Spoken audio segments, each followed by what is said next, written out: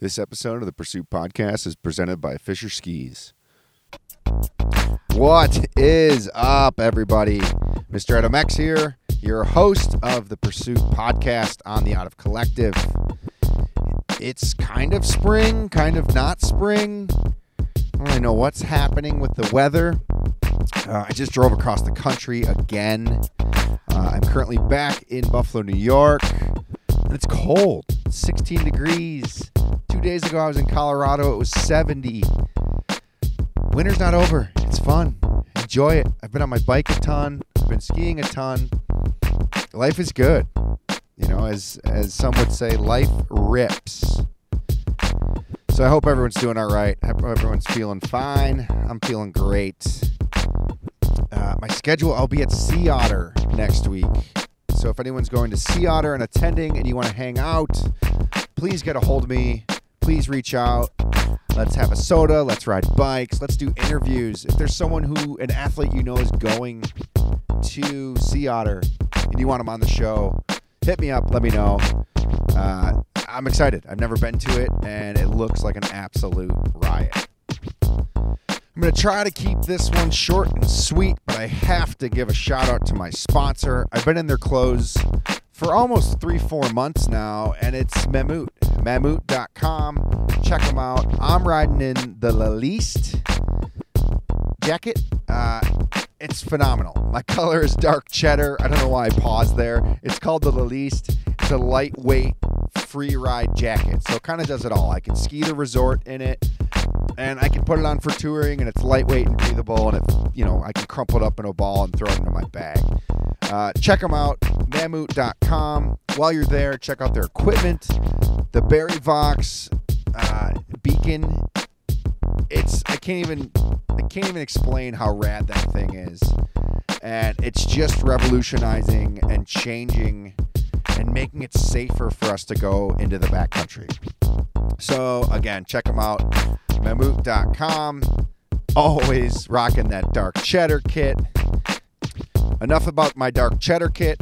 I want to get into my guest. My guest this week is one of my, if not my favorite athlete. I don't know if he knows that. Maybe he'll listen to this episode and he'll know that. I discovered him years ago when he Snapchatted Everest, called Everest No Filter. He did it with Corey Richards. And they tried to climb Everest with no oxygen. And they Snapchatted the whole thing. It was the most organic, personal experience that I could have imagined to watch from my couch on my iPhone 7 at the time, or iPhone 8 at the time. My guest is the one, the only Adrian Ballinger. He has Everested over 8 times. He's done Everest and K2 without oxygen. He's a business owner. He owns Alpenglow Expeditions, which is out of Tahoe. This guy, he's the real deal. He has done it all. He's a superstar. He's one of the nicest humans I've ever met in my entire life. So, Adrian, thank you for taking the time. Thank you for making me a cup of coffee and allowing me in your house to do this interview. So, I'm going to leave it at that. I'm geeking out a little bit. So, here's my episode with Adrian.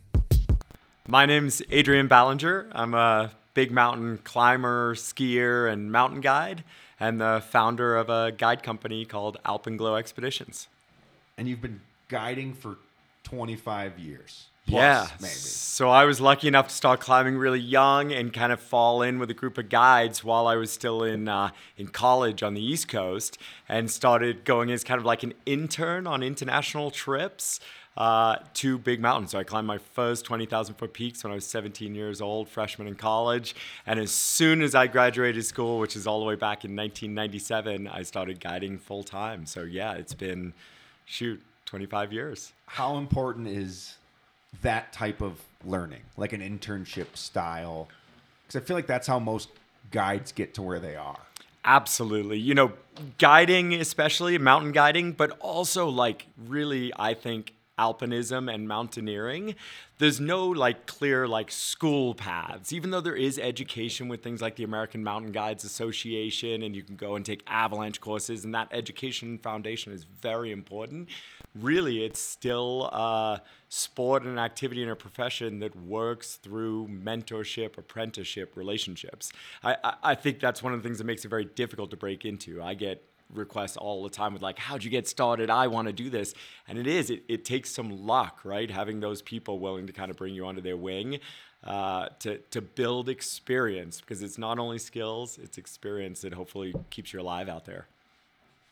Yeah, I think it's fun that you say that, because it's not, you can have all the skills, but if you don't have the experience, it doesn't, there's so much human intuition involved in guiding, and you can't teach that. That's exactly right? Like, of course, we want these technical, factual things in science and structure behind our gut or intuition, but there's just no way that intuition doesn't play an important part of making decisions in the big mountains, because things are just so gray out there instead of black and white. And so, yeah, even with Alpenglow Expeditions today, which finally is, getting a little bigger here in Tahoe, one of the things I'm most excited about with my guide company is we can now offer more of those opportunities to the next generation. So we have an internship program in both summer and winter. And when we feel a spark with someone or like see that like potential, the guide team, the experienced guide team, is now really excited to be like, well, let's give this person a shot and see how we can help. And most of it is just like kicking them out the door and telling them to go play and get in trouble with their friends, right?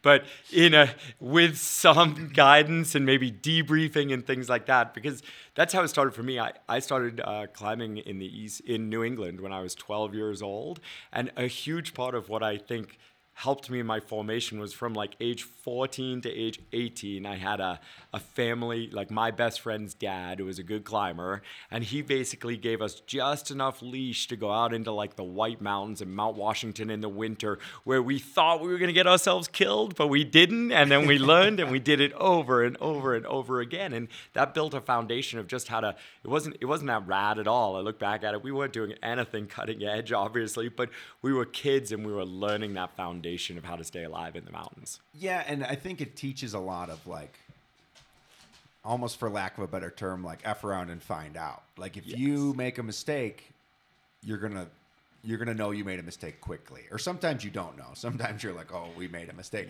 But I think at the age of like 14, having that freedom to be like, oh, if I put my hand in fire, it'll burn me. Like hot water burn baby. I think it's an Adam Sandler skit. But it's important. And I think it's like such a great foundation for, obviously your 30-year career here. But, I've been saying touch grass. Like kids should go touch grass. Instead of go outside, touch grass. Like, absolutely. Yeah.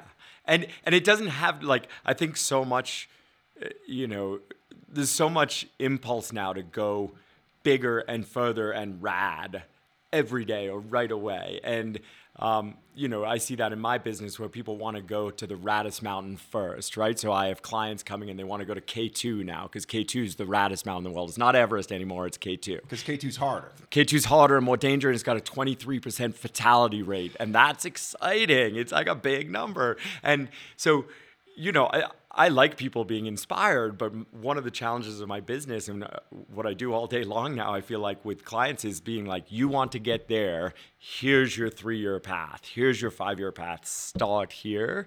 And that's no different than being kids in the whole like get outside, touch grass, play, right? Like I didn't start by going to Mount Washington and spending the night out in the winter. I started in my backyard, as like a 14-year-old, and I didn't make it through the night, my first couple of nights trying to sleep in a snow cave in my backyard. But that's okay, because I learned and could go inside and warm up next to the fire, and then the next step and the next step and the next step. Yeah, and it teaches suffering, which is like something that can't be taught, which I think specific to you and your clients, and maybe I'm wrong, but a lot of mountaineering is suffering. I don't care how great of shape you are, how great of an athlete, how much you trained, there's mental suffering. Like you're arguably one of the greatest mountaineers in our generation, and you fail and you suffer, and you can't teach that. Fail a lot. Yeah, I mean, I meant that in a kind way. Yeah, no, thank you. If you're gonna I fail absolutely while trying, agree. No. right? Like- Well, first and foremost, I mean, like, I think my whole career, like, my great talents are failing, like being willing to fail if I have a great talent. It's like, yeah, more than 50% of the things I've tried to do as an athlete, not as a guide, I've failed at. But those experiences, absolutely, it's cliche-ish, but they are the more memorable ones oftentimes, those massive failures when you still get out alive, and what you go through with your teammates, or what I've been through with my teammates through those failures. And number two, I think, like, yeah, like I have always been willing to fail, and even to fail publicly, and tell my story. Like, I think a lot of climbers choose not to tell their story until it's over and they've succeeded. And that's one way to do it. But I think by kind of saying, I'm going to go and try this, and then telling a story in real time, sharing most likely more often failure versus success, I think it's more real. I think it, connects to most of us failing through our lives, but hopefully having a wild ride and a good story through it. Yeah, and to your point, and we'll jump around a little bit, but you did... How I found you was Everest No Filter, right? Which, for people who are listening who don't know, you and Corey Richards, right? Yep. Snapchat was like the new hot app, which seems funny because it's still happening now. But it was like everyone was on Snapchat. We didn't have TikTok yet. Right. The world is a little different. We were on iPhone 8s probably. But you and Corey attempted to summit Everest, and correct me if I'm wrong. No supplemental oxygen. That's right. But you Snapchatted the whole thing, which at that time was like so... You guys were so exposed. Yep. You were so real. I think you did like Everest hair. And again, I'm like... I remember watching this. So this is cool for me chatting with you. That's great. But I remember it. And I remember just how real it felt. Yeah. It wasn't...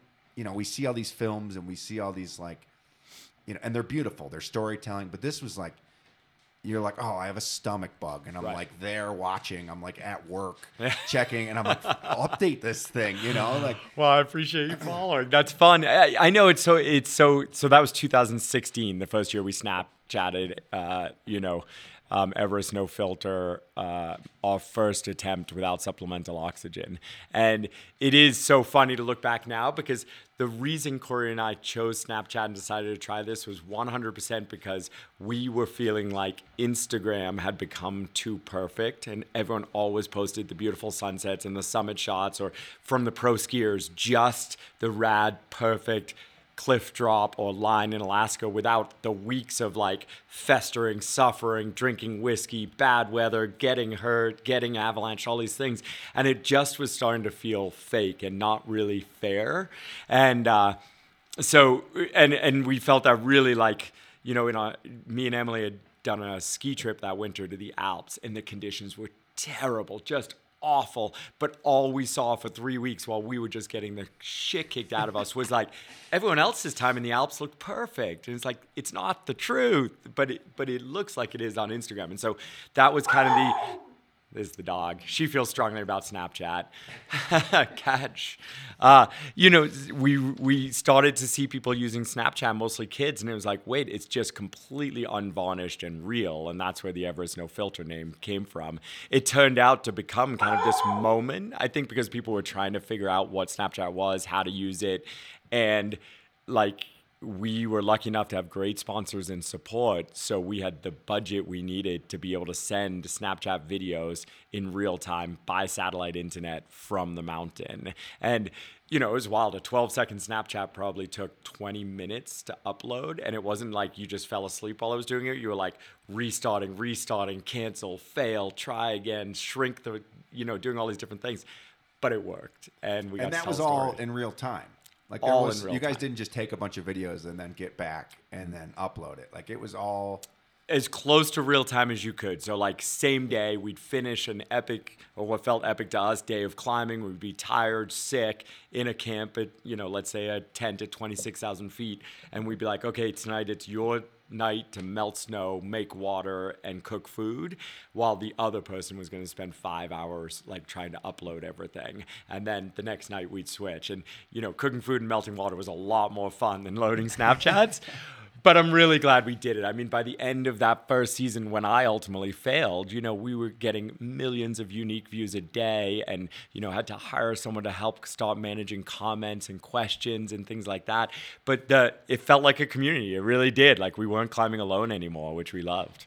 Yeah, and I think it doesn't seem that long, but it was 8 years ago at this point, and that was so raw, real, and ahead of the curve at that time, specifically on Everest. Yep. I think. That's right. How do you, I'll tour, I don't know, 1,000 foot of vertical and I don't want to pull my phone out. How did you it becomes a job, so you have a mission, but how much added risk did that add to the equation? That's a good question. I actually don't think it added a lot of risk. Corey and I were pretty, we weren't going to do that to the point where we were going to lose fingers to frostbite, or we were going to not take care of ourselves and our needs in a night and then be screwed for the next day. So it was all about balance, right? So I don't think it added necessarily risk, but certainly it added effort, and we got really annoyed at it. And I think that's where real, true teammates, the importance of that come about, right? Because I'd have my low moments where I'd be like, fuck this, we're not doing this anymore. And Corey would pick up the slack. And then a week later, Corey would, need a break and I'd pick up the slack. And we just were able to kind of work together like that. And I think the timing was also right, because Corey and I talked a lot that first season about the selfishness of big mountain climbing. We raised hundreds of thousands of dollars to go and walk up a hill without oxygen that people had walked up without oxygen before. And it's a pretty selfish pursuit with a bunch of risk, that the outcomes usually in climbing are pretty much for your own self-satisfaction. And so I liked the fact that it felt like we were sharing a story that was meaningful to people, probably for their own reasons, and whether it was about the suffering or the potential of failure, or just the mediocre grind of the day-to-day on Everest, it connected with people. And maybe I'm just telling myself this, but it made the experience feel like it wasn't just about me 100% of the time. No, and I think, I was a fan. I watched. I didn't know you. I just met you this morning.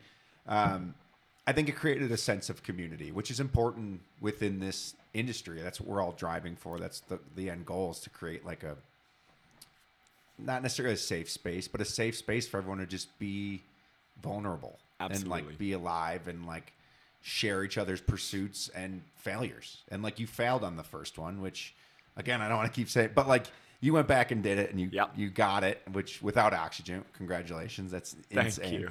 But I think being raw and being exposed and showing that did Corey make it the first year? Corey made it the first year, and that was one of the hardest things about my failure, right? Was there was no way really to blame it on conditions or avalanche danger or the weather, all these traditional excuses that we have as climbers, it just wasn't in, it wasn't good. It was well, this guy, my peer, in the exact same conditions on the exact same day after the exact same 2 months, did it when I failed. And so it was my personal failure, and that was hard to work through, but also important. Yeah, and it's a testament to your professionalism. It's, again, I said it, but it's, excuse me, if you're going to fail while trying. Yeah. And I think it showed so much it wasn't scripted, but it's okay, one person made it and one person failed. It's that's real. This is real.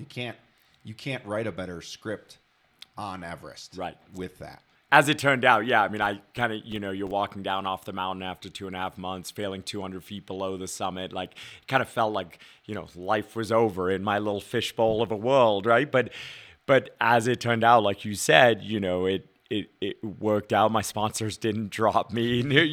People were interested in the story, and we were able to build back and go back a year later. Corey came and this time supported me to go back and be purely focused and pretty selfish on what I was doing, to have learned from year one, everything from nutrition lessons to training lessons to just, I needed to let go of more. That first year I was trying to run my commercial team as an expedition leader while also doing this, and I needed to be more selfish and have a sole focus. So getting to go back in 2017, have Corey there supporting me, ultimately on oxygen, and getting to stand on top was just magical. Yeah. How much harder is Everest without oxygen? Is that even... Are they even comparable? It's a great question, and it's one that I actually struggle with a little bit because so I've summited Everest 7 times with oxygen and once without, and all of those summits with oxygen were while guiding clients for my business Alpenglow Expedition. So guiding essentially non-professional climbers to the summit. And like the reason it's a tough question for me is all of those summits with supplemental oxygen, they were also freaking hard. And I came closer to dying on Mount Everest on days that I was on oxygen than I ever did without supplemental oxygen because of things that happen that we can't control as humans in that environment. And so like it's so hard with, so I don't want to take anything away from that. And yet, yeah, it's just a completely different experience without. And the best example I have for that is like a summit day with supplemental oxygen for me. And I'm experienced, know the mountain, have some genetic, characteristics that help me at altitude. A summit day on Everest for me will be something like 6 to 8 hours up, 3 to 4 hours down. And I, will be on the summit and doing logistics by radio for how we're going to exit the mountain. The day I summited without supplemental oxygen, it was 43 hours round trip. Oh my God. Instead of about 12. And I was effectively blacked out for more than half of that, to where I met Kilian Jornet, one of my heroes, 100 feet below the summit, and had no memory of that meeting. And so when my film team was like, wasn't that cool? You saw Kilian on the top and you guys shared that moment. I was like, yeah, that's funny. Wouldn't that have been cool? And they scroll through to hour 27 of the video and there's me hugging Kilian. And I would have sworn to you I didn't see him. And so for me, my body at 29,000 feet without supplemental oxygen, like it was really on the edge for me. Why? Why does someone want to climb? Is it just like that's got to be a personal goal. You're not doing it for any other reason but yourself. Absolutely. Like, I mean, well, just imagine, like, so I dreamt about Everest. I started thinking about Everest. So I started climbing when I was about 12 years old. I started reading books about Everest when I was like 14 or 15, like the original Messner books and all about the early climbs and things like that. And like, so I fell in love with the idea of Everest. So then I started high altitude climbing, and you start at 14,000 foot peaks and 18,000 foot peaks and 20,000 foot peaks. And it turned out like I was genetically pretty good at it. And my willingness to suffer fit well with kind of the low grade pain of altitude climbing. And so, of course I wanted to keep going. It took me to, age 32 to get to Everest for the first time. And I could only go as a guide because I couldn't afford to go. So I had to build experience to have the reputation to be able to do that. I went as a guide, did those initial few years of summiting with oxygen. And what I found was like, I knew with oxygen I could summit. I could go back year after year after year and work and feel confident that I could work with my clients. And stuff would happen that would throw us off and we wouldn't summit, but it wasn't my personal physical or emotional mental level that caused me to fail with oxygen. And so the whole thing that fascinated me since I was 14 was the unknown of the outcome when you go to Everest. And with oxygen, I hadn't really found that line. And so the question was, well, without oxygen, maybe that line's out there. And it turned out it very much was. Like, I would have died in 2016 had I not turned around without oxygen. In 2017, had I not had the support of a Sherpa team that knew and loved me and had worked with me for years, a filmer, Topo Esteban Mena, who was also an unbelievably talented no oxygen climber, had that team not been surrounding me, even in the year I succeeded, I think I would have had a tough time getting down. And so, yeah, I found the line. That's what I was looking for. That's a phenomenal answer. I don't know if you know that, but that is like, most people ask their why and they're like, I don't know. But like, that is like not rehearsed, but it's just like a genuine answer. It felt, that's not that my approval matters. But. No, I appreciate it. I mean, it's something I think so much about. I think because, of course, I've lost friends in the mountains like so many of us have. But like, if I'm going to go back and do more of these experiences, I kind of need to know why, I think, because the risk is real. And for sure. And so, right now I'm getting ready to go back this spring for another big personal project without oxygen on a big mountain. And it's been since 2019. So more than 3 years since I've thought about doing that. And so I've been in my head a lot. Yeah, and I think that's what we forget with mountaineers. Like, it's mental. It's a big mental game, and you being a guide and running a giant guide service, how do you prepare? Because Everest costs a lot of money. That's right. So like, your clientele is mostly high end, I'm assuming. Not necessarily mountaineers, but maybe I'm like stereotyping a group, but like, they have a lot of money, they can do whatever they want. Maybe they're a little bored, so they want to challenge themselves in a different way. Like, these guys can go heli skiing every day if they want to. They can afford that.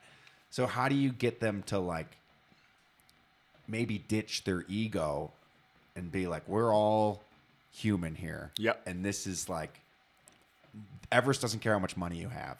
Everest doesn't care if you're a heart surgeon. Yep. Everest doesn't care that you're a lawyer. How do you coach that? Yeah. So a couple of things. First of all, of course, that client stereotype is a lot of my business. Very successful, very goal-oriented business people that have the financial ability to do this trip. But it's not everyone. And so when we join a team together, 20 to 30% is going to be something else. It's going to be the guy who lost a leg in Iraq who's fundraised to do this trip. It's going to be the U.S. Postal Service carrier from Seattle who's climbed all the local mountains and, spent 10 years putting aside $4,000 a year to finally be able to get here, things like this. So there is always a dramatic range, and that's part of what I love about teams and the teams we bring to Everest. The second thing of like how we kind of coach, though, that the mountain's in charge is like, no one comes to Everest with me or Alpenglow Expeditions until they've spent years climbing other mountains. The vast majority of people who contact us and say, I want to go to Everest, and we say, here's your 3-year path to get there. They'll climb a few other mountains, have fun, I hope, learn something, and then not continue. The ones who make it all the way to Everest with us, they've found a passion. And by the time they've gone to Everest, they've learned that they're not in control because they've had a big storm, or they've had a tent collapse in a snowfall, or they've gotten the shits on summit day and like just gotten crushed no matter how much they want the summit. They can't do it because they got screwed. And so having those experiences on other smaller mountains, I think, is absolutely essential to, once you get to Everest, you have a healthy dose of like respect. The other thing I think, like, we as a company do this is terrible advertising, but we tell everyone. So I've now guided the mountain 13 seasons, 13 years. 6 of those years, no one on the team summited, which means it wasn't about how strong you are, how fit you are, or how bad you wanted. It's about everything else that makes Everest so hard. Geopolitical stuff, earthquakes, avalanches, COVID, like it just goes on and on. The things that are out of your control. We tell all those stories before someone sends us their $85,000. And so they know they've got a 50% chance that it's going to be out of their control and they still don't summit. And any company out there who says they have a 100% success rate is lying. Yeah, how do you... Because Everest has been commercialized. You're part of it. Yep, absolutely. And I actually talked to Dave Watson about this. Yeah. And, it's like, how do you... You're not gatekeeping, but you're just like, you can come, but this isn't for everybody, right. Almost. So it's like, it's your livelihood. Part of you own an expedition company and you're also an athlete. So you're playing both roles. Yep. But it's so fascinating. And Dave Watson had a good answer. He was like, no one belongs on Everest. Right. Nobody. So who am I, just because I'm a little more, I'm an athlete, or I've dedicated my life to this, versus the guy who dedicated his life to going to school and being he deserves to be there just Absolutely. as much as I do. But long story long, there's a lot of guide companies that don't care about that. Yep. How does that like? I don't want to get anybody in trouble. No, I don't want not at all. But like, how do you say we're the good guys, or how do you? Right. I don't know how to ask that question. Yeah, without no, being I mean, I understand what you're saying. It is funny. It's like I feel like Everest and maybe a lot of our outdoor, most sacred, beautiful places, like they're kind of at a crossroads because we have been so successful at popularizing what we do. My whole mission in my life as an athlete, as a speaker, as a guide service owner has been to encourage more people to experience what I think is so special in the mountains, whether that's Everest or the backyard here in Tahoe. So, like, certainly now that everywhere is busier, I'm not going to stand up and say, shoot, we shouldn't have so many people out there. Like, no, this is what I wanted. I think we can affect cultures and communities in positive ways if more people play outside. And so, like, even on Everest, like, I don't want to say it's overcrowded. In fact, I don't think it is overcrowded. I do think you use a good word, there's actually no gatekeeper right now. There's just business and money. And that is a dangerous place for the mountain to be in. We can try to be the good guys or believe we're the good guys, hold really high standards for removing our trash and human waste, making sure all our guides, clients, and Sherpa are super experienced and have the right equipment and have backup communications and safety and oxygen. We can do all these things that we think are right and try to be a good example in the industry. So we do that. We can talk about it on podcasts like this to try to encourage people. Hopefully people hear things like this and they ask questions of their guide company. How much do you pay your Sherpa? Do they have the best equipment? Have they been to the Khumbu Climbing Center to get years of education before they go to the mountains? These requirements that the good companies have. So hopefully we can kind of self-educate, and then we can attempt to push the Nepali government to do a better job there. The truth is, if you think about the 7 summits, the tallest mountain on each continent, which are now all incredibly popular, the other ones used to have the same problems Everest has today. Aconcagua, I stopped guiding from 2000 to 2009 because it was such a dangerous shithole. And the government saw money and companies moving away from it and clients not coming and going to other mountains in Chile instead of in Argentina because they're almost as high but not as dirty and messy and unregulated. And the government came in and effectively regulated the mountain, and now it's one of my favorite places to guide and climb. Denali 40 years ago did not have the management it has today, and there was poop everywhere and all these different things. Today it's highly managed with climbing rangers in every camp, with citations and people publicly shamed and experience levels recommended, and it's a much better experience today. It is possible on Everest to both have a successful functioning tourist economy with local operators and to have standards.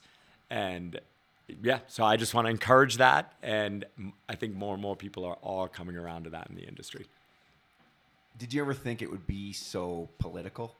No, that's a great point. I mean, when I went to Everest in 2008 for the first time, I just had no idea that such a big part of my job was going to be kind of like the politics of the place, both in China and in Nepal, and the politics between the guide companies. You know, I really thought the challenge of the mountain was going to be how to survive at 29,000 feet and take another step.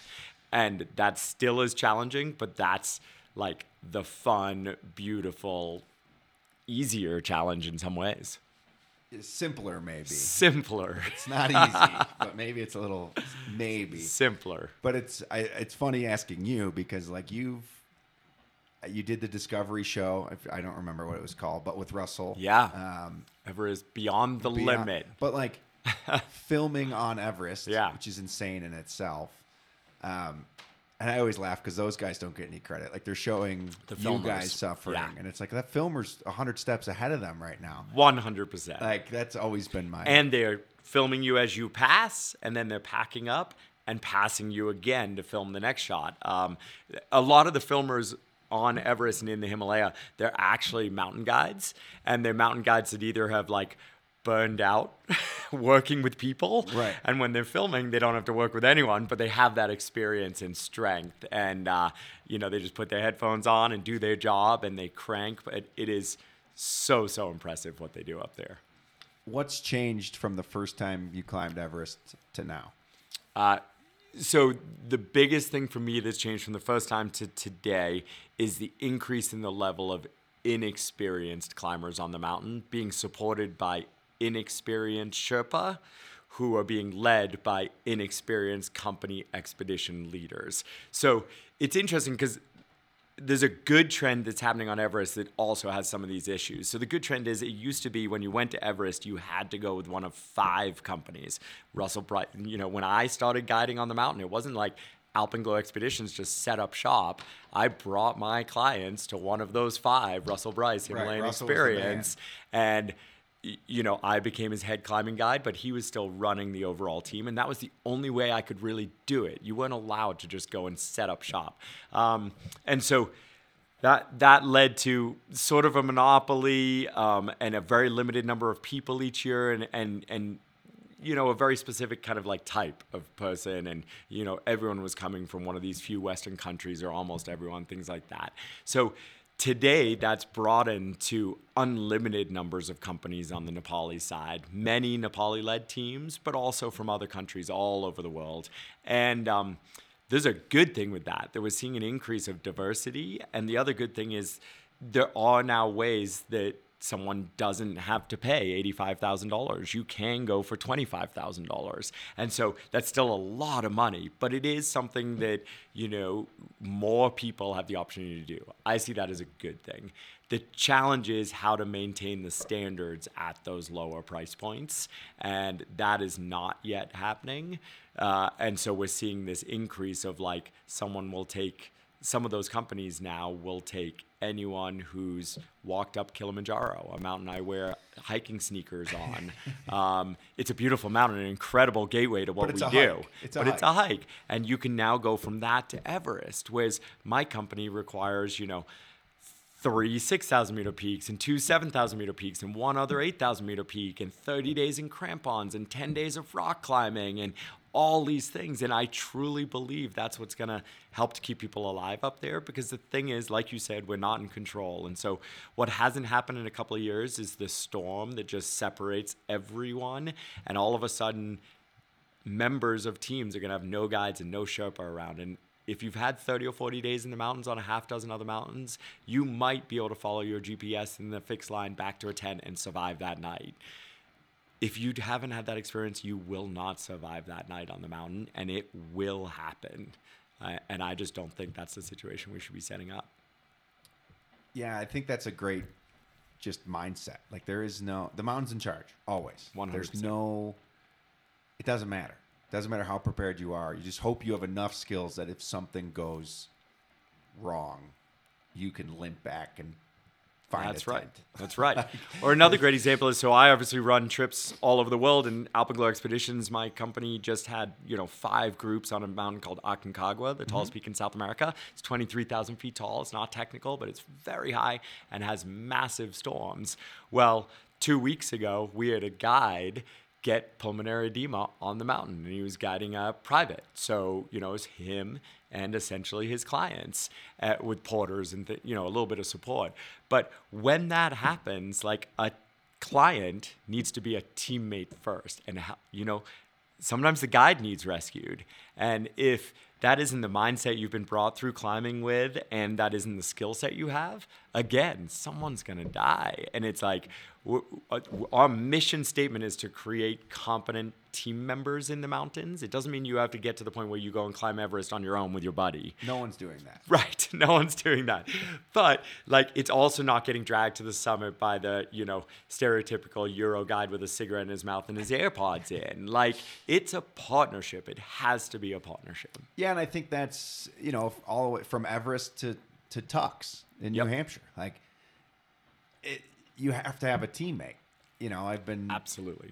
My girlfriend's starting. She's got a split board. and she's always looking to me, and I'm like, if I go down, you need to be able to get me out. Like, it's not just sure. There's a lead, right? Like but like you could get hurt just as I could get hurt, and 100%. If you get hurt, I have to be able to get you out. I have to be able to find you. I have to be able to save you. I have to know how to use a probe and a shovel and anything else. I mean, it's. And I think Alpenglow does it right with, like, it's just experience. That's it. You don't know. I can tell you that all day, but until your guide gets sick and you're now in command, quote unquote, like, you don't know what that is or how it is to make decisions at That's right. X amount of feet. That's it. Yeah. And the beauty is gaining the experience is fun or should be fun. And if it isn't fun, it doesn't have to be type 1 fun. Maybe it's type 2 fun. It's fun after it's finished. But like if you're not having fun and cherishing those experiences of building the experience, then maybe Everest isn't the best goal. I think that's okay. I look at Everest and I say, no way. It doesn't look fun to me. I think I would love to go to base camp. Yeah. And just hang for like 2 months and help in any do some way. podcasts. Right. But there's a lot of unique individuals but there. Like that would be fun to me. But like me personally, summiting Everest it doesn't excite me. It's not, and maybe that'll change. Who knows? Like the more I do things and the more like people change, and that's great. But like I watch, and that's a testament to you and Russell and those Discovery Channel shows and Snapchat, like, I've seen enough. I'm good. Like, it's real enough. I'm good. And there's certain type of people that see that and they want to do that. And that's phenomenal. It's amazing. It's great to see. But I don't know. It's nuts. We've done a lot of Everest talk. Yeah. Which is always like, but it happens. K2 is shorter, but it's harder. And you just did a big expedition on K2. You did a whole film with it with Eddie Bauer, I think. That's right. Is it more fun? Is it less fun? Is it type 2 fun? What is we all know the appeal of Everest. It's the Super Bowl. It's the highest. But like K2, it's not the highest. Right. But it's harder. That's right. Why is it harder? Yeah. And what is the appeal? Yeah, so K2, second tallest mountain in the world, actually only 700 feet lower, but incredibly more technical climbing, which also leads to it being more dangerous. So imagine instead of, walking up kind of like a blue to black ski slope, which is what Everest is a lot of the time, not all the time. It's got some rocky sections, but a lot of the time, now you're doing kind of two-tool ice climbing or rock climbing using your hands for 8,500 vertical feet until the final summit section. And so what that means is when things go wrong on the mountain, you're in a much more exposed place because you can't just walk down or just lower the broken person down. And whenever you're on steeper terrain like that, you have a much higher risk of rockfall, icefall, and avalanches. Basically, on Everest, when things fall off, they tend to stop moving after a little while. On K2, when something falls off, wherever it is on the mountain, it's going all the way down to base camp, essentially, the flat glacier at the bottom of the mountain. Everything. And so if you're anywhere on the mountain, when those things fall off, you're exposed. You're exposed. And so, those two things are what make it more dangerous. And kind of has this legendary reputation. His nickname is the Savage Mountain. It does still have over a 20% fatality rate, so 1 out of 5 die on the mountain, and that's something that hasn't changed with modern weather forecasting, commercialization, guiding, all these things, and so that's something to be very, very aware of. Why do it with all those reasons? For me, I've had a very long relationship with K2 in that I had never been to the mountain, never been to Pakistan through my whole 20-something year climbing career of high altitude. But in 2007, I was invited on a sponsored team, and I was just a young kid. I had done one 8,000-meter peak at that point, Choyu, and a group of Norwegian friends in Chamonix invited me to go, fully paid spot. And I ultimately didn't go then because I was also going to Everest and a mountain called Manaslu, and I figured if I went to all three, I'd ruin my relationship that I had at the time, which I did anyway. But so at the time I was like, no, I can't do all three. I'm skipping K2. The K2 expedition happened, and that was the year 14 people died in a single collapse of the bottleneck, including the friend Rolf who had invited me. And so at that point, I pretty much never stopped dreaming about K2, but never went to K2 for the next 20 years, 15 years. So it was always there as this like pure thing that I hadn't touched. It was too dangerous. Alpenglow was never going to guide there, just a line. And so after, this is a long answer, after kind of completing Everest without supplemental oxygen, I kind of got to that point where I was like, I knew Everest so well. I've worked on it for so many years. I had so much support. Was it a fluke, essentially?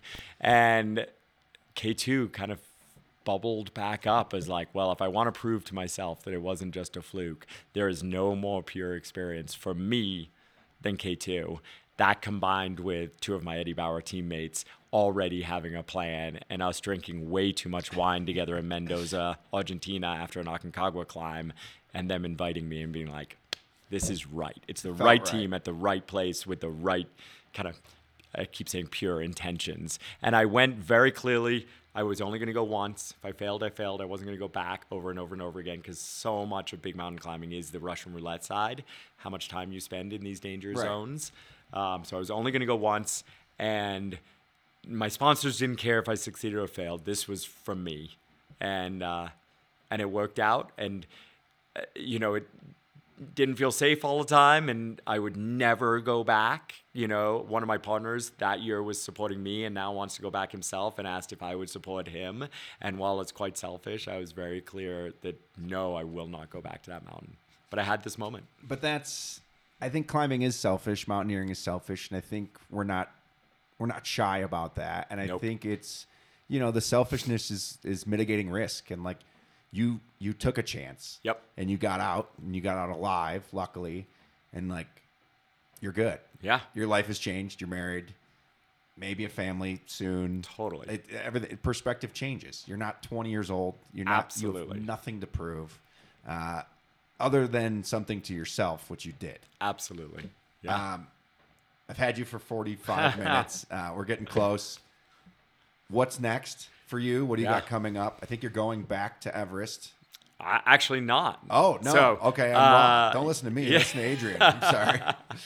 Yeah. And sorry if we spoke so much about big mountains. I guess it is still what I love. There is so many other great things going on. Like, I got married this winter, and that's a rad adventure. And we all, enjoying time at home and working really hard on Alpenglow as we come out of COVID. Lots of good stuff.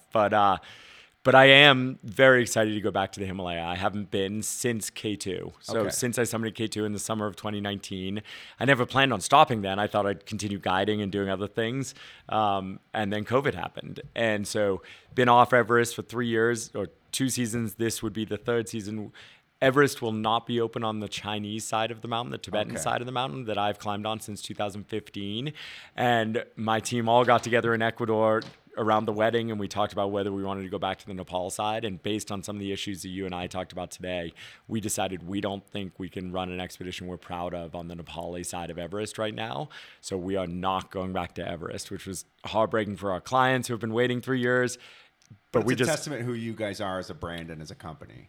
I hope so. It's not for that reason, but we argued about it for 4 hours over whiskey at a fire on the beach in Ecuador, and we just couldn't get to where we would be proud of it.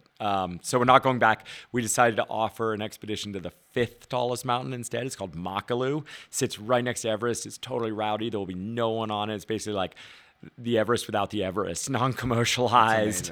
I've tried twice before on it and failed twice before. So it's a hard mountain for me. And we're bringing a small commercial team that 2 of my guides will be running. And I actually just decided that I'm going to attempt to go as on a personal trip again and try to climb it without supplemental oxygen and ski as much of it as I can while I'm there. It's never been skied. That might mean just skiing while I'm acclimatizing on the beautiful slopes down low. If conditions are good, maybe I get to take them higher. That's amazing. Where can people follow you? Yeah. And any sponsors to thank? Anyone who supported you throughout the years? Thanks for the opportunity. The best place, easiest place to follow me is probably Adrian Ballinger on all the social feeds, Instagram, Newly, TikTok, all the good stuff. Alpenglow Expeditions is our guide company. If you ever want to get out and climb with my team, with me, we just have a really talented team both here in Lake Tahoe and around the world on kind of like the greatest mountains, the ones we love. And so if you ever want to give it a try, 80% of people with Alpenglow Expeditions have never climbed before or are beginning backcountry skiers, and they're coming out to learn the basics. And that's what our company loves doing. And, I am so lucky to be supported by Eddie Bauer, just this rad brand doing really good work and attempting to make sure the sports we do are more accessible through keeping products affordable and easy to get and access. La Sportiva, Tin Cup Whiskey, Revel Shine Wine, all great sponsors I love working with as well. Amazing. Thank you so much.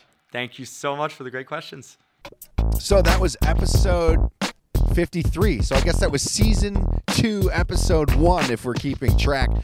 I am your host, Mr. Adam X, and you're listening to the Pursuit Podcast on the Auto Collective. If you've made it this far into the end, thank you so much. Thank you for the support. Adrian, thank you for being a guest on the show. Thank you for everything. You welcomed me in your house. I joked that you made me a cup of coffee. You didn't have to do that, and I appreciate you taking the time to tell your story. And I've geeked out over Adrian as an athlete for years. So it was quite an interview for me and an experience. And I believe he's headed, I don't know where he's headed, but I believe April 9th, he is headed out of the country for another big expedition. So follow him on all of his social channels. I'm sure he's got something wild up his sleeve. He just had a film come out with Eddie Bauer. I believe that's on YouTube. So check that video out. And, thanks. Thanks for listening. Thanks for paying attention. And, thanks for being you. That's it. That's what I'm leaving you with. Thanks for being you.